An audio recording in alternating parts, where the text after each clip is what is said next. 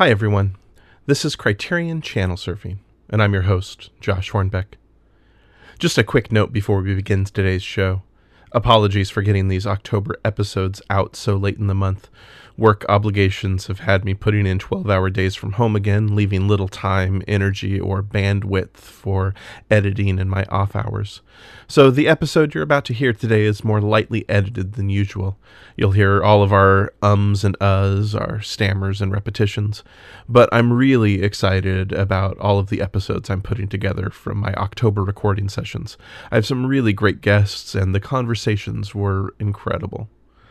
I hope you enjoyed listening half as much as I enjoyed speaking with John, Michael, Alana, and David. So, thanks for listening, everyone. And now, here's the show. You're listening to Criterion Channel Surfing, a podcast dedicated to the films of the Criterion Collection streaming video service, the Criterion Channel. I'm your host, Josh Hornbeck. In these follow-up episodes, my guests and I offer a few recommendations for films that fit our theme and are available on other streaming services. John Lobinger of the Film Baby Film podcast joins me to continue our conversation about the return of art house horror. But first, David Blakesley of the Criterion Reflections podcast stops by to discuss the horror films of 1971 available on the Criterion Channel. Stay with us. If you enjoy Criterion Channel Surfing, make sure to check out the Magic Lantern podcast, hosted by Erica Long and Cole Roulaine, exploring the films we love and the things we love about them. The Magic Lantern is a film podcast hosted by Erica Long and Cole Roulaine devoted to sharing their enduring cinematic memories. Join them for an ongoing, informal discussion of the classic and contemporary films they love and the things they love about them. If you've been looking for a podcast to explore old and new favorites with fellow film lovers, you've come to the right place. New episodes every other Monday.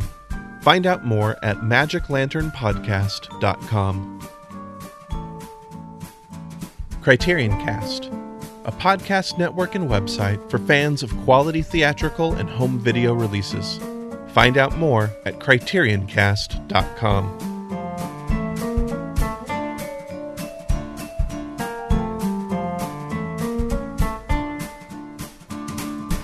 I'm here with David Blakesley of the Criterion Reflections podcast. We're here to talk about some 71 horror films that are making their appearance on the Criterion Channel. David, thank you so much for joining me today. Well, thank you for having me. It's a great pleasure. It's always good to talk with you. I know we've got more chats scheduled up, maybe not scheduled, but anticipated in the near future. But it's always great to be on your show, Josh. So thanks for giving me an opportunity to voice a few opinions and observations on films from 1971. Yeah, definitely. You know, when you pitched this to me, back when the bundle was first announced, I just thought this is a really great opportunity and a really great idea. And you are cataloging so many films in your Criterion Reflections podcast, but I imagine it must get hard to keep up with films, especially when they're doing these big 70s bundles, whether it's the 70s sci-fi bundle or the 70s horror bundle or the 70s style bundle. And how have you approached some of those large 70s bundles that seem to throw off your chronology? Well, years ago, back in, was it 2009, I think was when I started this, I kind of committed myself to this trajectory of covering the entire Criterion collection in chronological order, going back to Nanook of the North, which is the oldest Criterion film at the time. And so I've kind of maintained this kind of mission, if you will. And so now here I am in 1971, season 3 of my podcast, and pretty diligently covering, all the 1971 titles that have come up, whether that's been in physical media, streaming, whatever. And, I will have to confess right now that I did actually actively skip over Black Beauty because that was a Criterion Channel release of 1971. It's like, beautiful film, nice family entertainment, one of those kind of Saturday matinee things. It's like, I just don't feel the need to make an episode about that particular film, so I sort of just let it go. I'm already past that point in the timeline, etc. But then, the October titles were announced, and there were 3 1971 films included in that. And then there's a fourth 1971 title, The Velvet Vampire, which inexplicably was not part of that horror bundle, but it's still a new offering on the Criterion Channel. It seems like it should completely fit within that, very broad category of 70s horror, but it's not included. And so I'm still not exactly sure what the strategy is there, why it was not part of that, and if it's part of some different bundle. But here's my dilemma. Like, I've been kind of methodically going through all the films of 1971. So I've included the sci-fi films, Clockwork Orange, Omega Man, THX 1138, and kind of a bundled episode of those 3, because that was like a 30-day thing back in January, back when we were just starting this new year. Little did we know that we were about to move into a post-apocalyptic scenario ourselves, but here we are. And The Widow Coderre with Simone Signoret and Alain Delon, the Dollars, the Anderson tapes, Shaft. I mean, these are a lot of short-lived runs on the Criterion Channel that I've managed to incorporate and make into either full episodes or maybe 2 films in a single discussion. And I definitely thank the guests, Richard Doyle in particular, who have stepped up to help me kind of plug the gaps in as these new titles emerge into the broader sense of the Criterion collection. But when I'm at this particular phase, I'm very close to the end of season 3. We did Macbeth, we did Harold and Maude, and then boom, here comes 4 new titles from 90s. I just cannot bring myself to go back and do individual episodes on each of these films, but a little creative thinking and your very generous willingness to kind of host this conversation. The Criterion Channel Surfing Podcast is kind of the perfect format to me to do a little bit of I won't say a deep dive, but more like a surface skim of these films.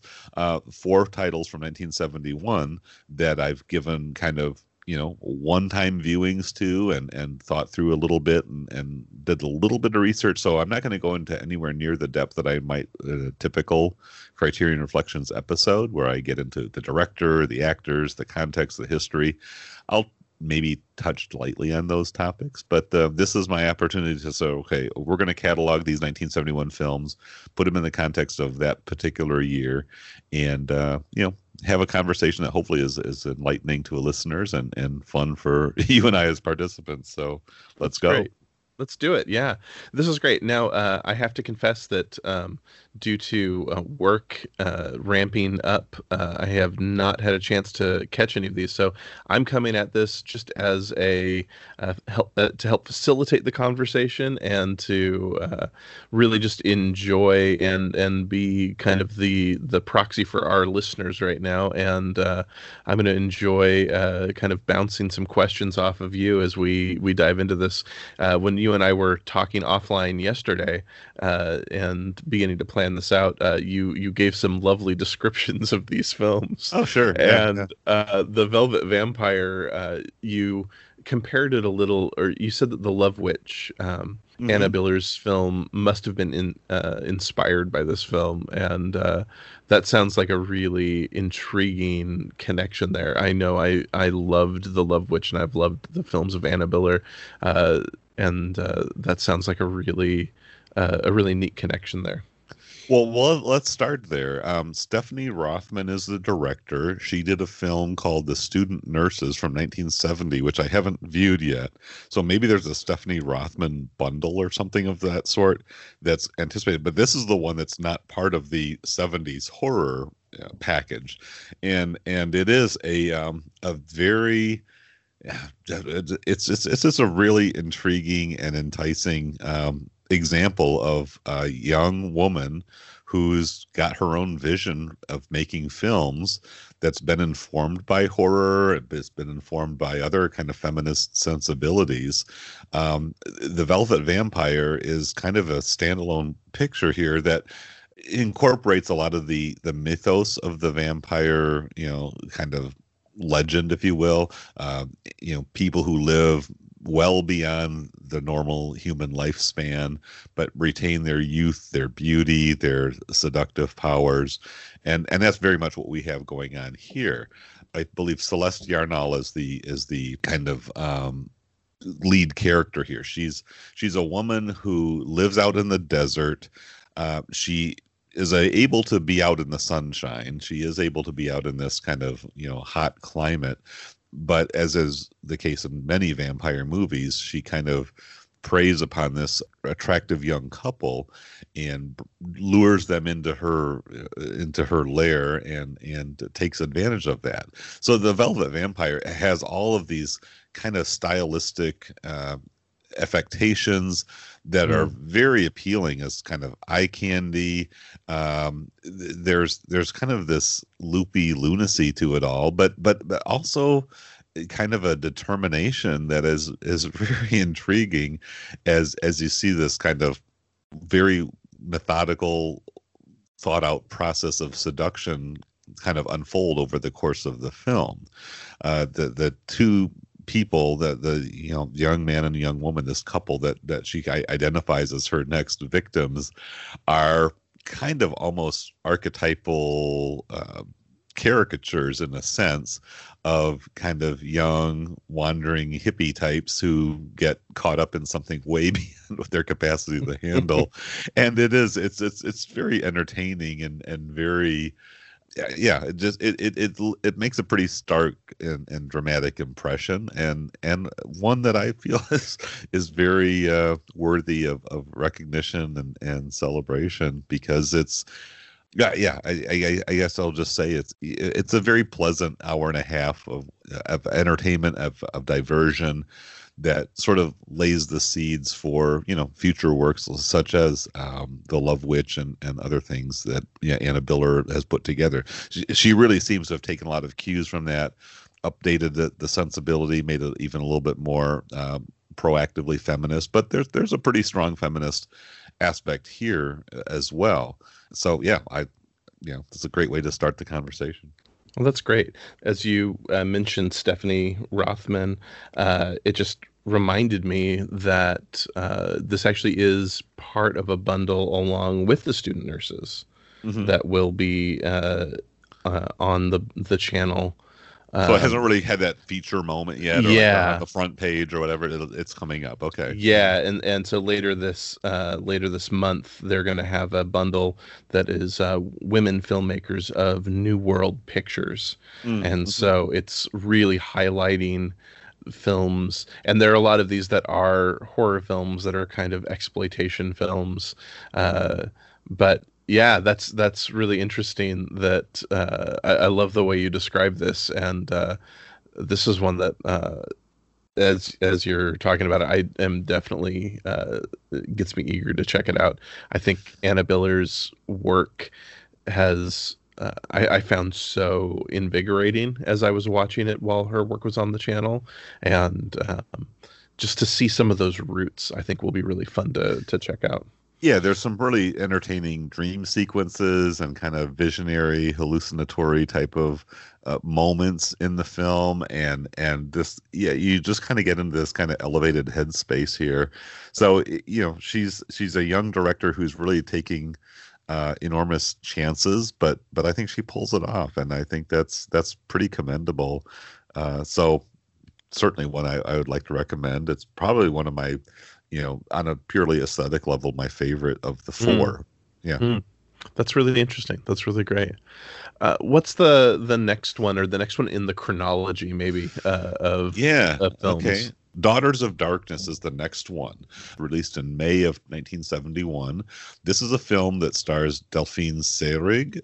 She's probably best known for kind of two films kind of at the pivotal beginning and ending of her career. She she was in last year at Marienbad, Hmm. and then she's of course very well known for her performance as Jeanne Dielman in Chantal Ackerman's pretty epic film Jeanne Dielman, with the address there that I Yes, haven't yes. memorized. And so, but in between those two, kind of very very significant performances, she did a lot of other stuff. She worked with Luis Buñuel.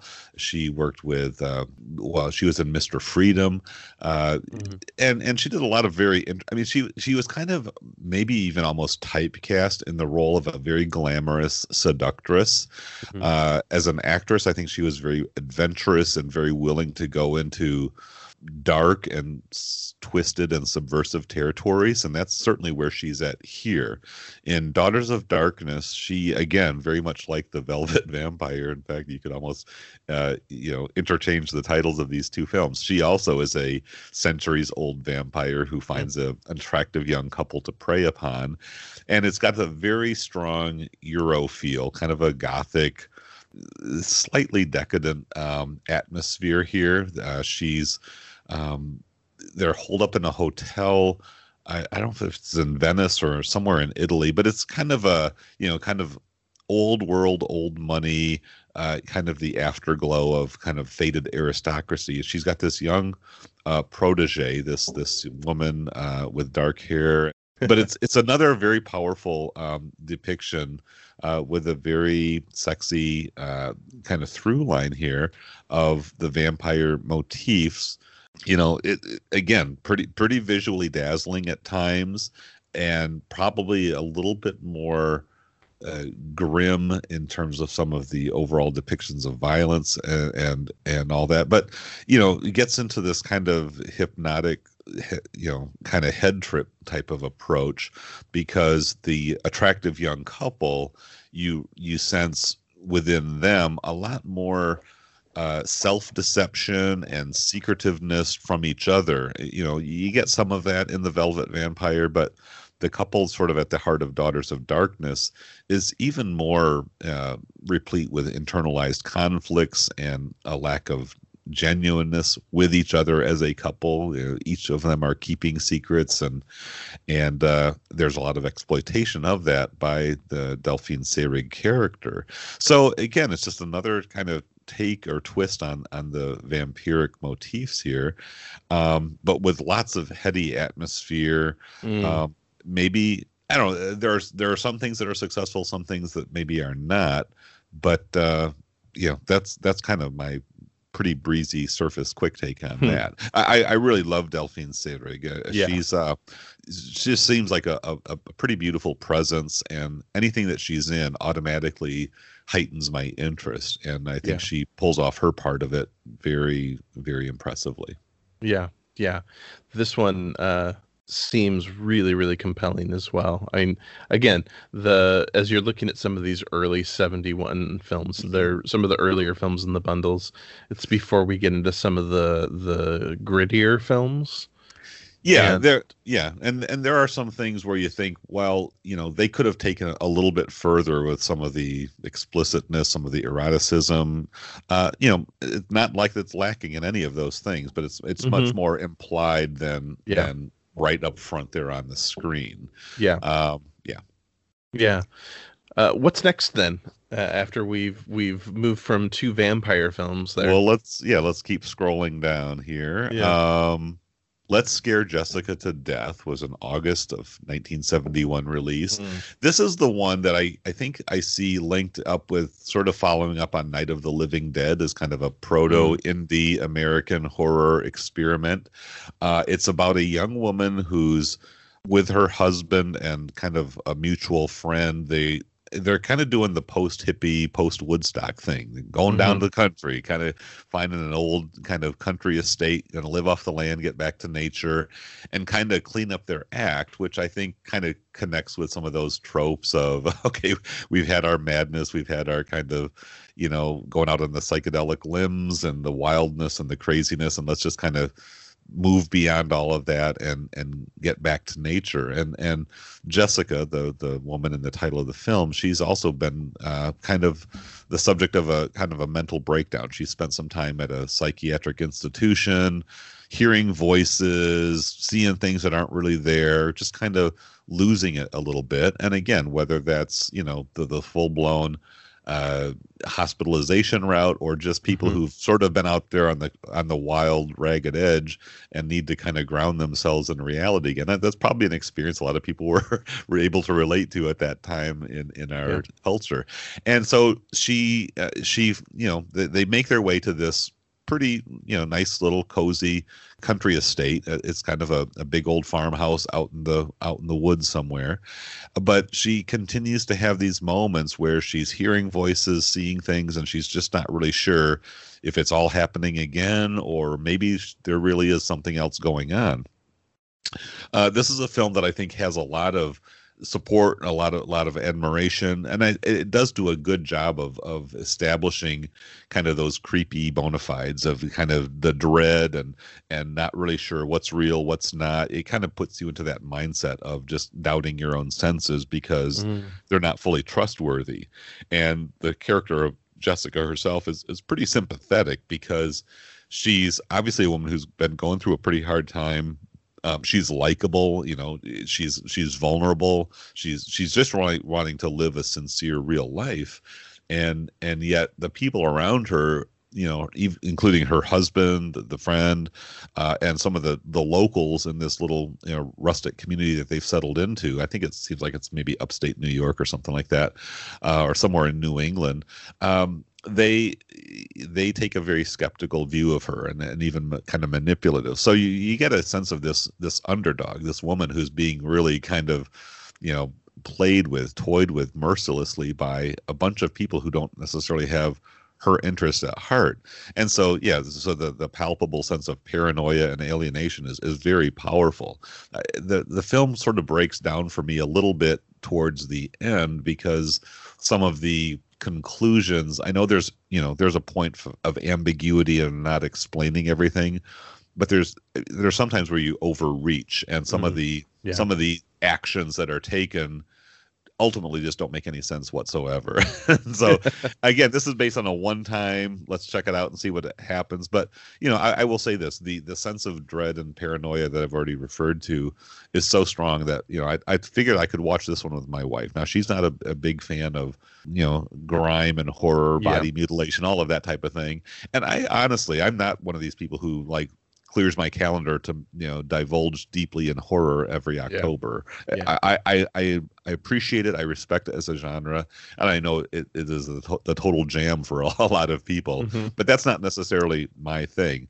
But I thought this might be the one that Julie, my wife, could get into, but it was too much for her. So, but you know, I think there's a lot of strengths here. There's definitely some very interesting stuff going on, and again, I can certainly recommend this as very worthy of checking out, but I may not be as big of a fan as some of the other, you know, reviews I've read online. Yeah, I know that Magic Lantern Cast did an episode on this one and really highly recommended it. And I would love to listen to that just to kind of hear their take and get a little bit more insight and nuance to it. Yeah, so I'm this is one that has, when the 70s horror bundle popped up, it did kind of my ears pricked up a little bit when I saw this was going to be there, just based on the appearance in their last year's Halloween stretch of films. But yeah, this is a stretch of films that I find really fascinating, and this last one sounds really intriguing as well, especially with all of the discussion of Turn of the Screw happening with the latest Netflix series and everything. So The Nightcomers, a 1971 film from Michael Winner. Let me see if I can get a date on that. That's also late August, just a few days after Let's Scare Jessica to Death. The Nightcomers was released. It's a prequel of sorts to the Turn of the Screw or The Innocents by Jack Clayton, which I did an episode with maybe a year or two ago as a Criterion Cast main episode. Trevor and I, and probably we had at least one or two other guests. That escapes me at the moment, but I did really enjoy that. The Nightcomers, not quite as successful. I mean, it's got its moments. It's got its absolutely, commendable aspects to it. I would probably have to put this at number 4 if I have to rank the 4. This is probably the last place entry, but it's certainly not without its appeal. I mean, Marlon Brando is the big name here. This is the role that I believe he performed right before he went into The Godfather with Francis Ford Coppola. So if you want to see what Brando was doing between Burn with Pontecorvo and The Godfather, this is it. And his performance is fascinating because it's Brando, and it's always interesting to see what he does. But there's some drawbacks. He affects this lilting Irish accent. He sounds a little bit leprechaunish, or like the old Irish Spring soap advertisements. He's capable, but it's just like you're just so aware this is Marlon Brando, talking Irish, that it's just kind of like, come on. And he also plays the part of this kind of sort of lowly, wretched servant guy. I mean, the whole conceit of the story is that it's this isolated British estate. The lord of the manor is this very wealthy, businessman, semi-aristocrat who is typically away from the place as he goes about his worldly affairs. But he's got these 2 children, and he's got his servant staff. So we've got kind of the groundskeeper, which is the Brando character. There's a young governess, a young woman, and then there's kind of an older kind of maid housekeeper who kind of keeps a watchful eye on everything. And of course, with Brando and the young governess, there's this sexual dynamic that develops. And I will say this, the sex and violence aspect is kind of shocking because it's a film that's involving younger children who end up imitating some of the depravities that they witness kind of furtively. They're hiding in the shadows as they kind of get the sense that something unwholesome is going on here. And and in that sense, and I don't even get into spoilers, but you watch it just going in, there are some pretty shocking moments here just because I didn't quite see that coming, so maybe to preserve that dynamic, I won't say more about it there, but there it is. The other thing too is that it's shot in color, so you don't have some of that creepy, ghostly atmospherics that you have in The Innocents. And I think the direction by Michael Winner is pretty heavy-handed. I mean, there's times when you have the children kind of leering into the camera or kind of showing that sort of spooky, creepy side of the slightly disturbed youthful persona. And it can be very effective and chilling. And it's like you overdo it and it's like, you just keep going there. Yeah. And the tonal shifts are just not really consistently managed. It's like, say, sometimes overplayed and it just goes back and forth. And so those are some of the drawbacks.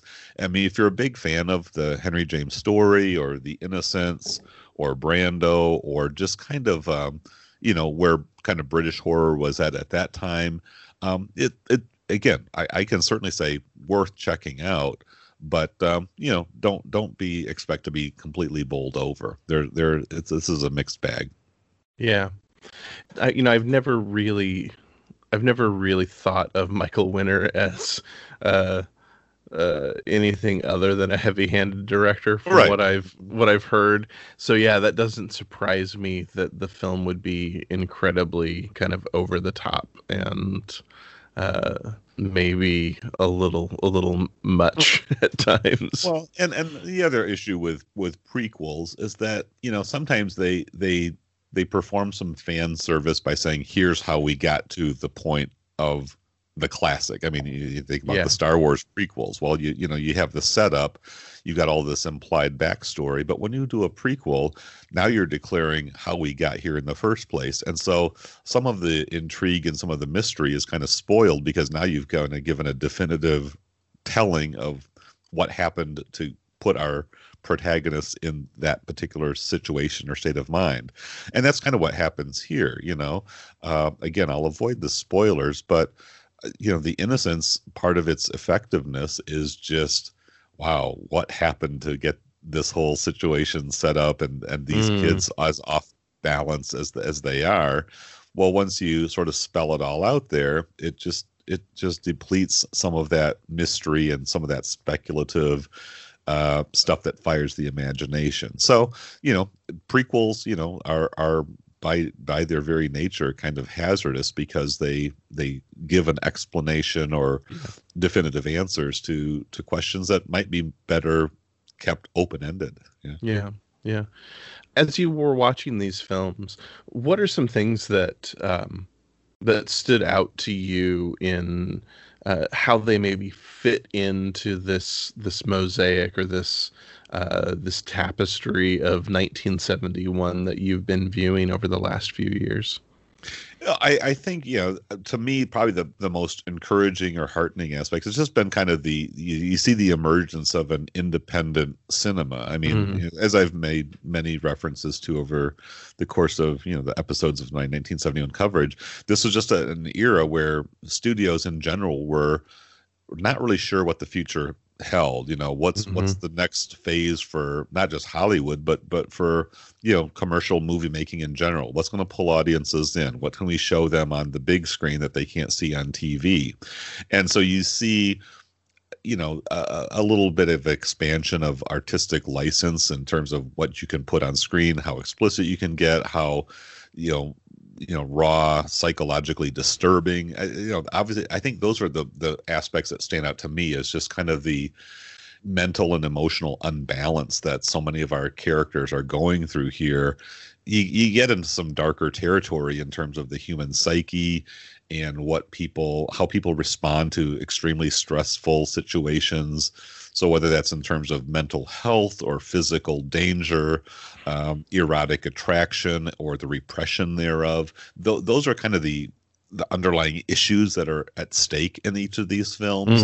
And the directors, Michael Winner is probably the most commercial of the bunch, but they're all people who are saying, let's see what we can do to advance the boundaries and take advantage of some of the new opportunities, as studios maybe are taking a little bit more risks because they realize they have to allow some of that if they're going to even have a chance of scoring with a receptive audience. So to me, I think, again, as I'm not per se like a horror genre fan, but I do see that there's creative work being done here. There's innovation, there's experimentation, there's reaching for something new and something different, and that's what I love so much about so many of these films from this early 70s era, and that's certainly going to continue as we get into the films of 72. There's a lot of turbulence here, and you see a lot of creative friction, and sometimes the experiments work, sometimes it's like they fall a little bit flat, but I respect the effort anyway. So yeah, I guess that's kind of putting them in the context, and I guess in that sense, going back to the 71 sci-fi bundle that we talked about at the beginning of this year, you got people reaching in different directions, and yeah, again, you just have a lot of admiration for people who are willing to get out on the tightrope and sink or swim. That's awesome. That's great. Thank you so much for doing this. I think this is great. Yeah. And as we were talking a little bit before I started recording, I really want to extend an ongoing invitation to you to continue to come on and use this podcast as a way to catch up on channel titles from your chronology that you don't have the time to dedicate an entire episode to. I think this is a great use of the space. Yeah, no, I fully agree. I mean, without necessarily trying to disrespect any of these films, I feel like I made the right choice by not dedicating full individual episodes. And this, in a sense, is kind of a compendium episode, sort of like what we did with the sci-fi bundle. But I definitely appreciate the invitation. I think it's a great place to talk about what's kind of happening on the channel now, and kind of these short-term limited releases.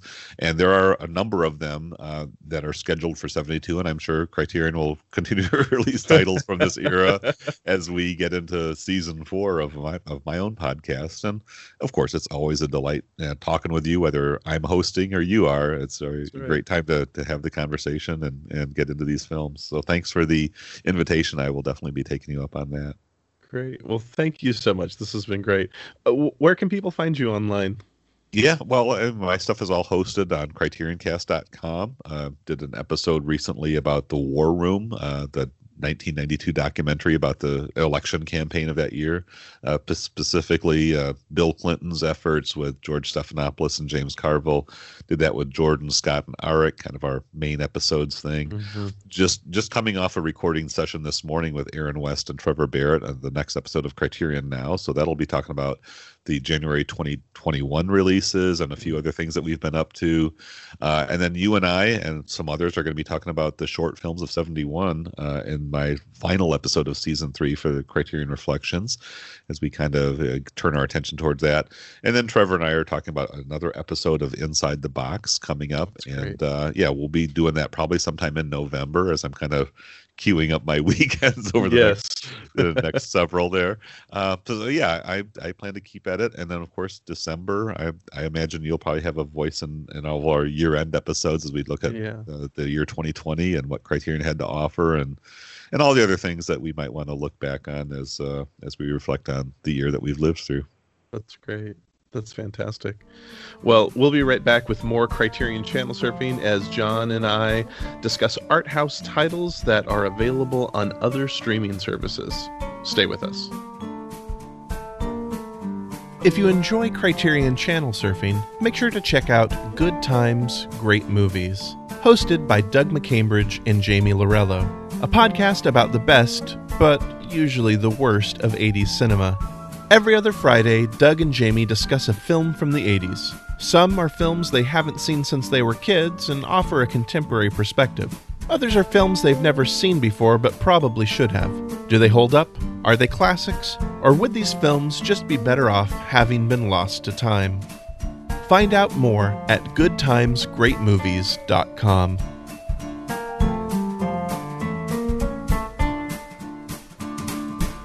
I'm here once again with John Lobinger of the Film Baby Film Podcast. John, thank you so much for continuing our conversation as we move into some other horror titles. This is going to be fun. Of course, yeah. I love talking to you. We went so long without chatting, and now I feel like I've gotten the opportunity to chat with you on several occasions. This is, I know. Let's just keep this thing going. That's right. That's right. Well, for these follow-up episodes, we're going to talk about a few films on streaming services other than the Criterion Channel that fit into the month's theme. John and I already talked about horror titles that are currently streaming on the Criterion Channel, so today we're going to talk about a few other films that fit the theme that are currently on other streaming services. So, John, we talked last year about some of the other streaming services that you use, but I'm just curious, has that changed at all? What are some of the ones that you're currently using? What are ones that really rise to the surface for you when you think about the streaming services that you use? So, Criterion Channel Ride or Die. I was a founding member. I loved Filmstruck. Even before Criterion Channel, so that's definitely my number one. My brother got me a subscription to Mubi, and that has been just a really terrific adventure. I think Criterion Channel and Mubi are the two services that are like must-have services for our film circles, for sure. But then, I have Amazon Prime. Amazon has a wonderful collection of movies, particularly in the genre that we're about to talk about, which is Italian horror and giallo. It's definitely one of their strengths. We also have Netflix. The fiance loves the Netflix rom-coms and, all the ridiculous shows they have on there and stuff like that. So I have access to that.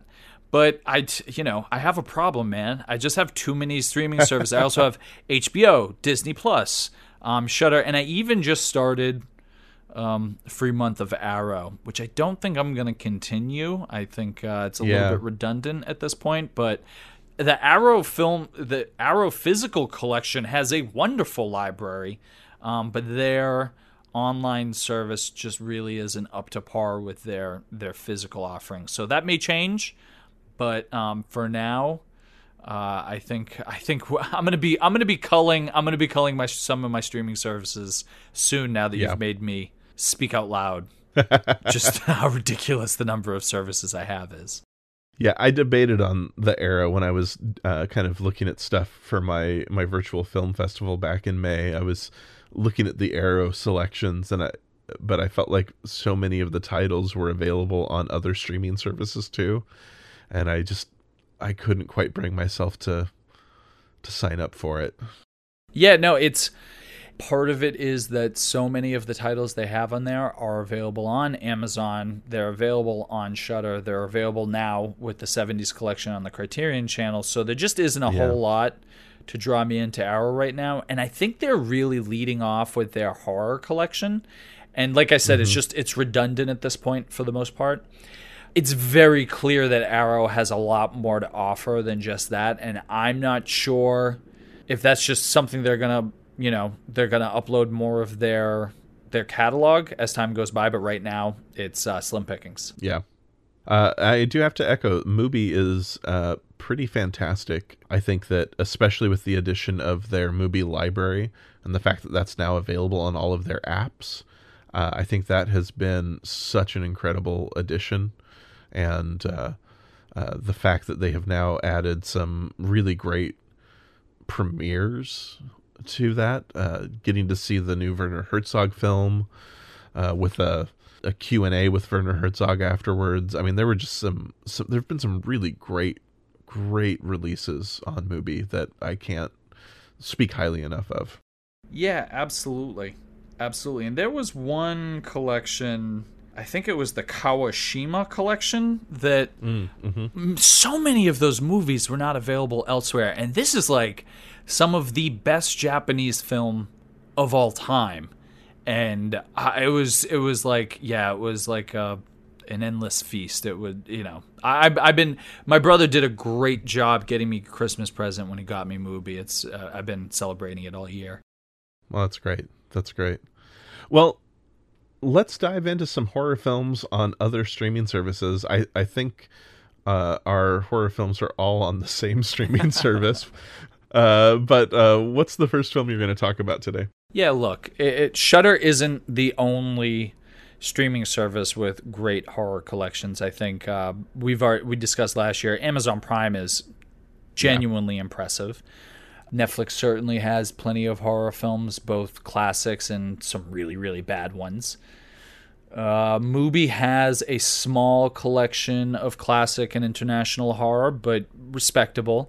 But I think Shudder just has a lot, and it had several films that were just perfect for what I'm looking for now. I'm looking for horror comfort food. I'm not looking to be challenged with the horror films that I watch right now. I'm not looking for something that's new and innovative or particularly horrifying. Like, I'm not exploring, more of the French New Extreme or things like that. I want the stuff I grew up with, essentially. The world is horrifying enough. I do want some catharsis, and I do want to, horror film is very much comfort food for me. It's, I was one of those kids that was damaged by watching horror films at my friend's house way too young, but then grew to absolutely love it. And this is my go-to. And so what I've been doing this October is I've really been focusing on genres that, like I said, feel really like safe to me and sort of stuff that I'd explored. And Italian horror and Italian giallo has really risen to the top for me. One movie that I watched that basically blew my doors off was Zombie by Fulci. 1979 film. It's available on Shudder. The naming is a little confusing because it's like Zombie. It's known as Zombie 2, Zombie Flesh Eaters, whatever. However you can find the film, whatever title it's under on the service that you're looking at. This movie was a revelation in part because I thought I hated Fulci horror films. I had seen The Beyond. I'd seen House by the Cemetery. And both of them I didn't get it. I essentially thought they were laughable. I watched Zombie because a lot of people really like it, and because, like I said, I wanted sort of comfort food. I wanted to go back to a genre and an age and like a film type that I was really comfortable with, and I sort of thought I knew what I was getting. And so I went and saw Zombie. it's a fantastic film. Fantastic music, out of this world practical effects that really remind us how bad CGI is. Fantastic cinematography. At the same time, it's a movie that definitely has the flaws that you expect from Italian horror and giallo from the 60s, 70s, 80s. The bad dubbing. If you're a film lover that needs logic in a movie, just stay at home. Like, this is not for you. And if plot holes bother you or bad editing bothers you, like, again, just stay at home. But if you can get, if you can get past that stuff, or that stuff isn't, what you're expecting when you see an Italian horror film, this is kind of the best of what you can expect from this. Including the fact it's clearly ripping off and derivative of many films that were hits at that time. And it just pulls it off with such aplomb. It's just what the Italians did, but better. I think this movie has way more to celebrate than it does to scoff at, even though if you really wanted to pin it down, you could certainly laugh at plenty of it.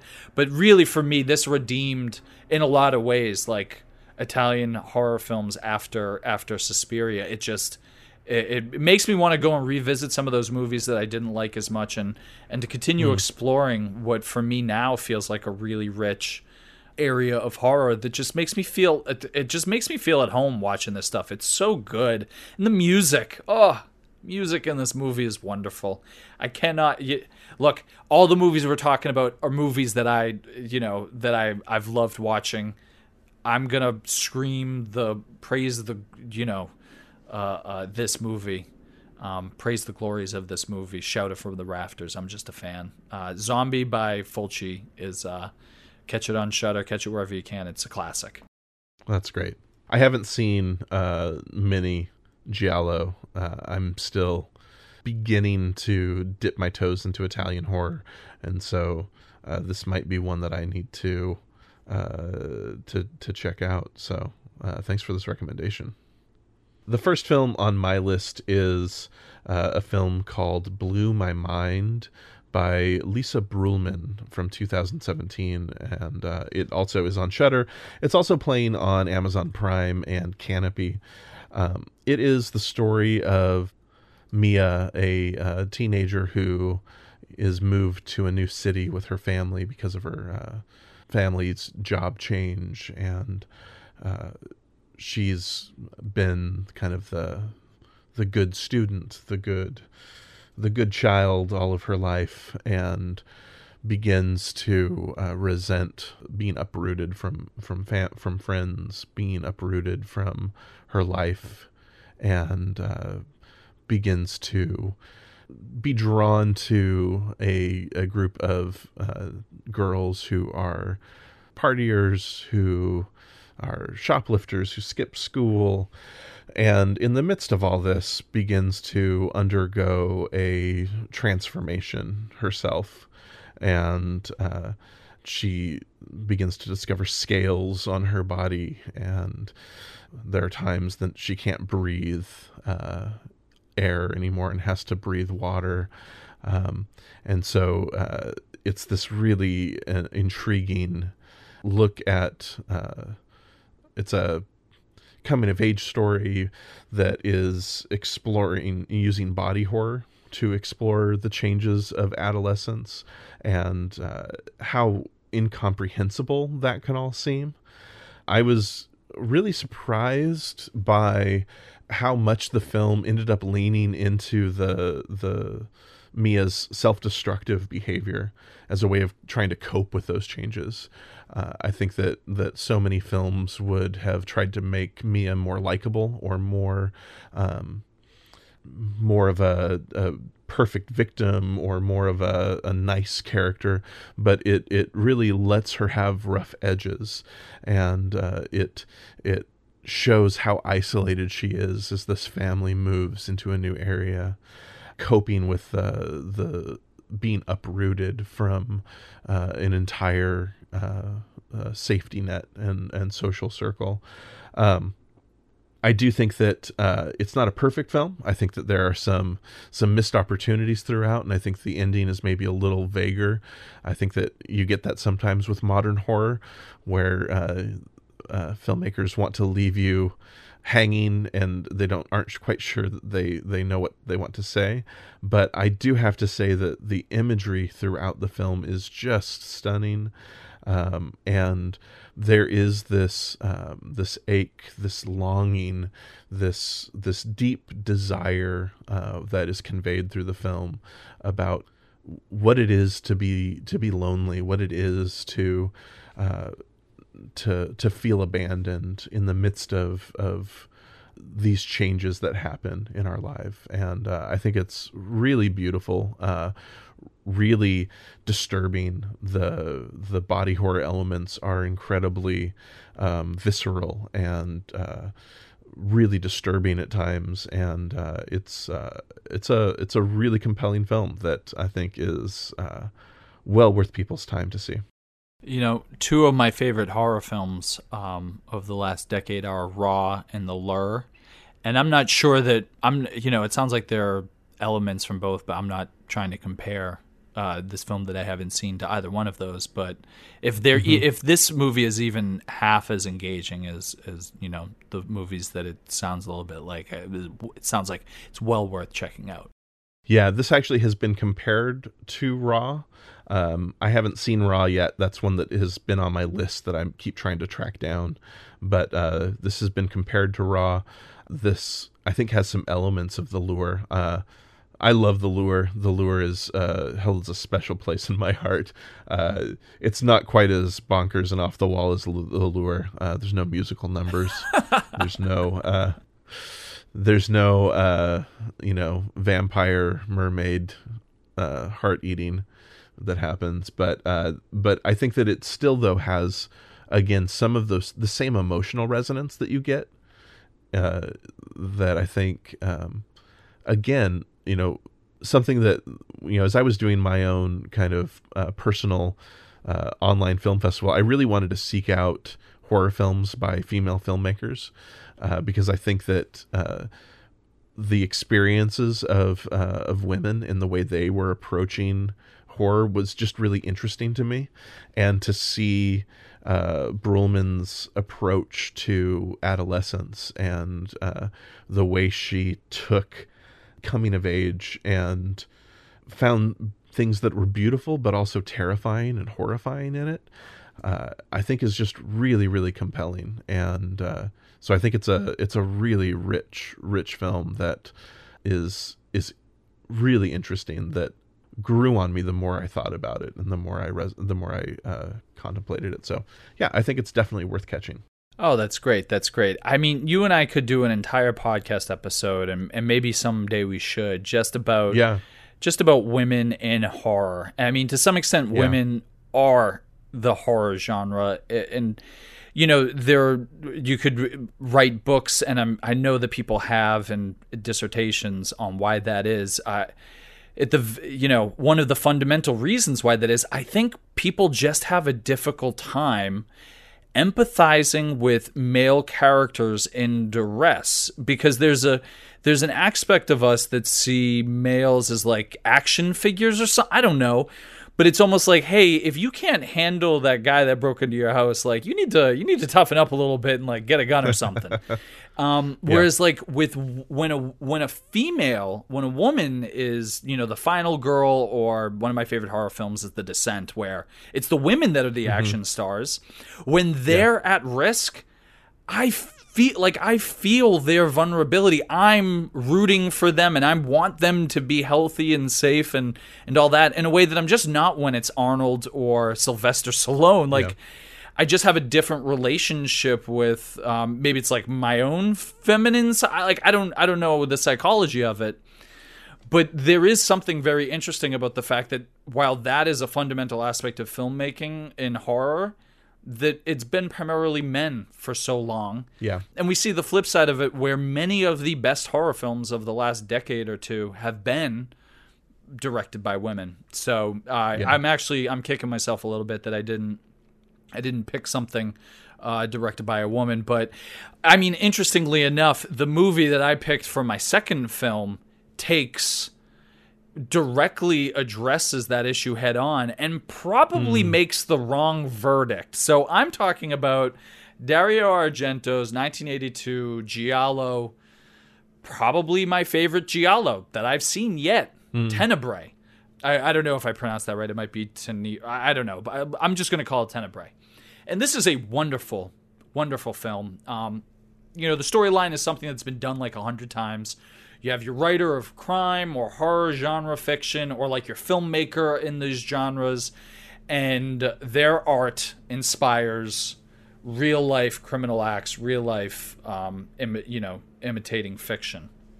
From the technical perspective, this is Argento. You were talking about earlier, in an earlier conversation we had about Eliza Hittman being in full possession of all of her talents. Yeah. Tenebrae is Argento in full possession of all his skills and tricks, and for somebody who's a master of stylized violence, it just doesn't get any better or any more stylized than this. I know people sort of hate film criticism by analogy, so, I promise if you email me or send me a message, I'll give you your money back. But this film feels to me like Argento's Vertigo in many ways. I think partly because there are at least a few shots that actually look like Vertigo, but also, and here's where we connect it to what we were talking about, women in film. This film also feels a little bit more, feels a little bit like an auteur confession. Like, I can't help watching Vertigo, and I love Vertigo, and I love it more and more every time I watch it. But I can't help watching it without feeling a little uneasy that this is Hitchcock confessing to his sins. And yet I'm sitting here sort of embracing him while he may be out there mistreating some of his actresses. Like, it's a very difficult emotional thing to navigate when I watch Vertigo. Everybody's got to figure out how they navigate that with filmmakers that they love, that maybe their own personal lives don't, rise up to, they're not perfect people, or far worse than that. Everybody's got to navigate that, but that's a movie where I constantly think that this is similar to me. I think because Argento has his writer character being confronted by feminists, being confronted by critics about the violence in his books. And Argento, it feels like it's very, he's being very open with what he's doing, which is he's engaging with the fact that he knows his films are perceived this way. They are actually doing this. They are exploring horror tropes. There are a lot of women that are subjected to violence, and are viewed, in a hypersexualized fashion. And Argento's reaction is kind of to lean in on it and to make it even more stylized and to make it even more sexualized.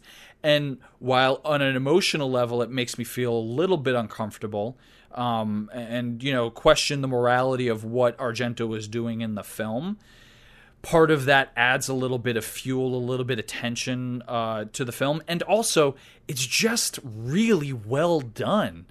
The architecture in this film, like that alone could justify, a podcast episode. Just talking about the look and the stylization and the modernist architecture that's in the film.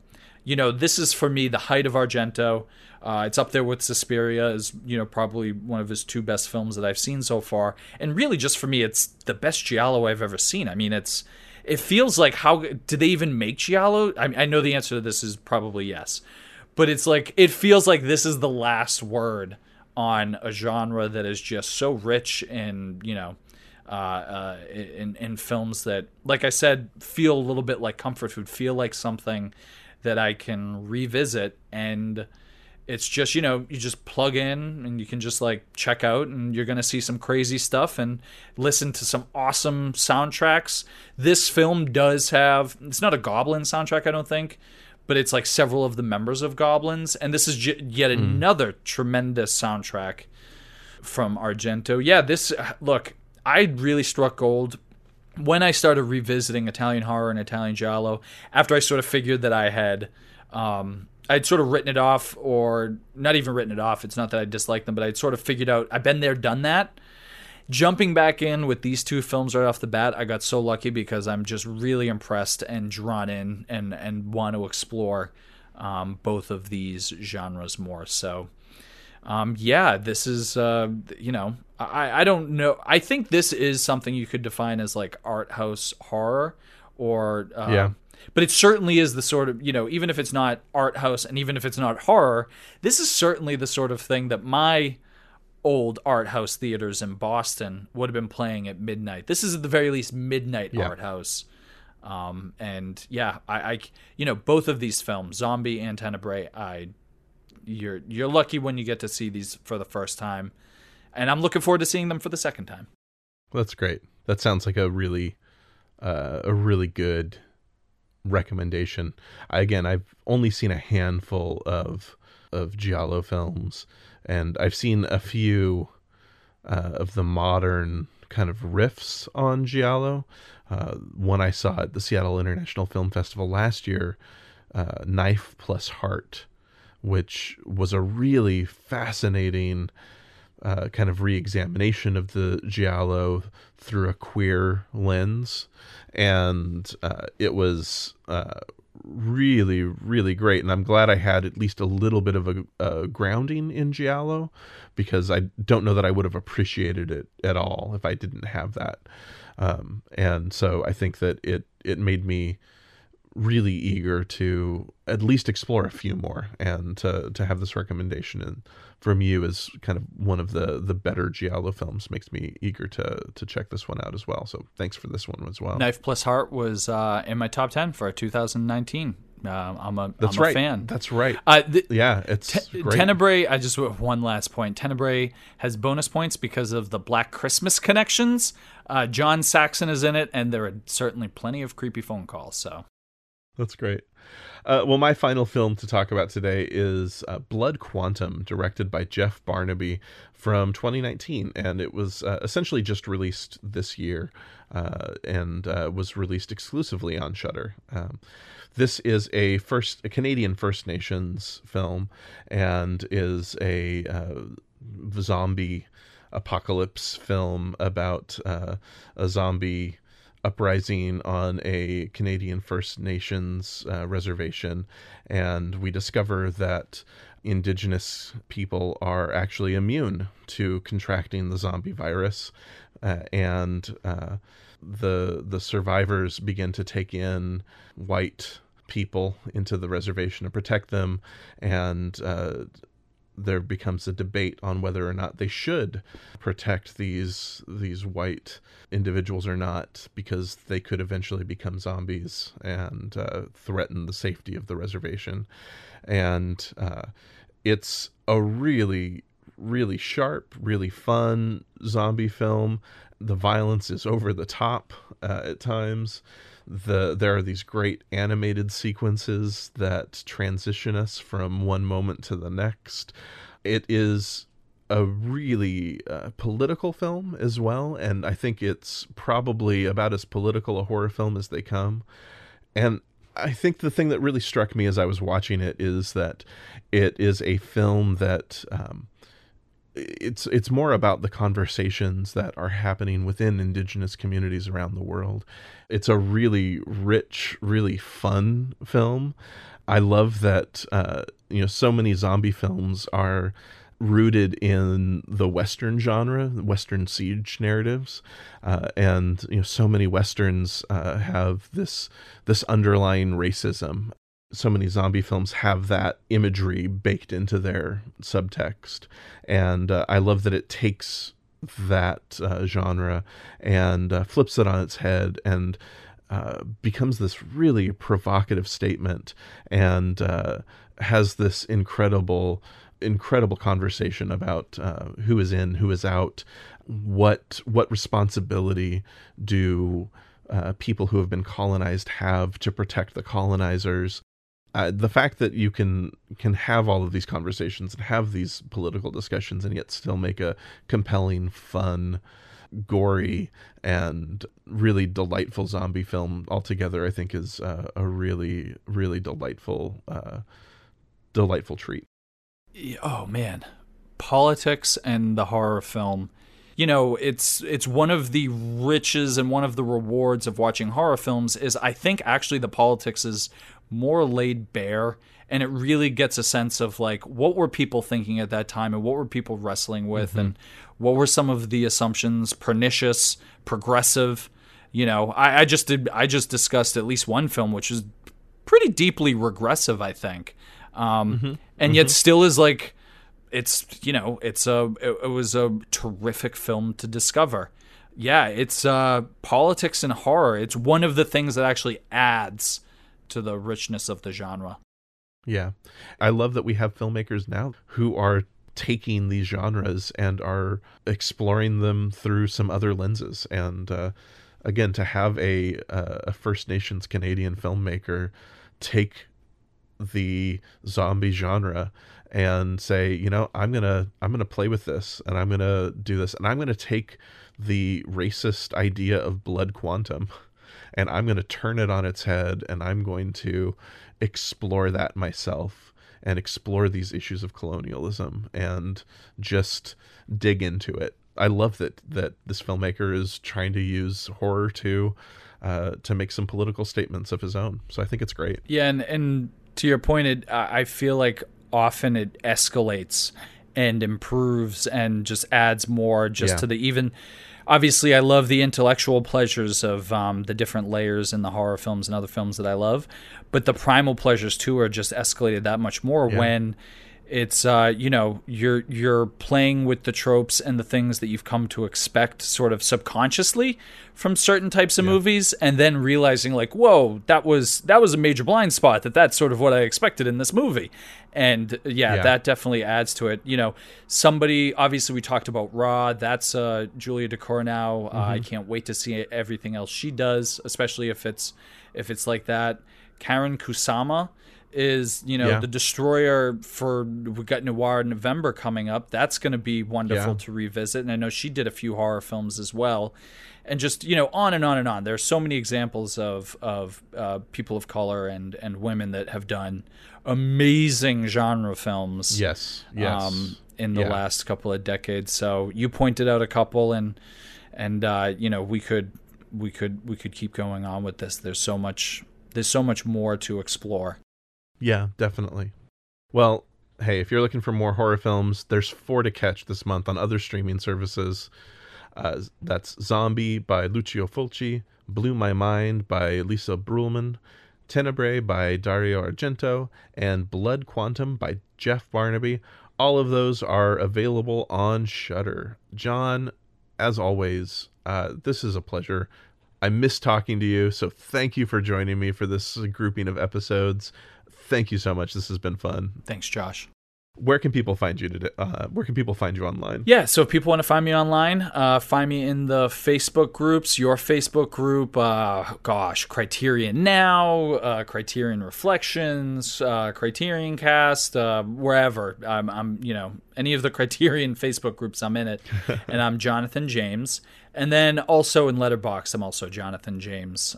So you can find me there. And I love talking horror and pretty much almost all the other film genres as well. Awesome. Thank you again. You can find Criterion Channel Surfing at CriterionCast.com and our website, CinemaCocktail.com. And you can subscribe on Apple Podcasts, Stitcher, Spotify, or wherever you get your podcasts. You can also find the show on Twitter, Instagram, and Facebook by searching for Criterion Channel Surfing. If you'd like to continue the conversation, join us in the Criterion Channel Club Facebook group or send us a message at CriterionChannelSurfing@gmail.com. You can find me on Twitter, Instagram, and Letterboxd at Josh Hornbeck. Our logo was designed by Doug McCambridge of the Good Times Great Movies podcast. You can see more of his design work at dpmdesigns.com. Criterion Channel Surfing is a proud member of Criterion Cast, a podcast network and website for fans of quality theatrical and home video releases.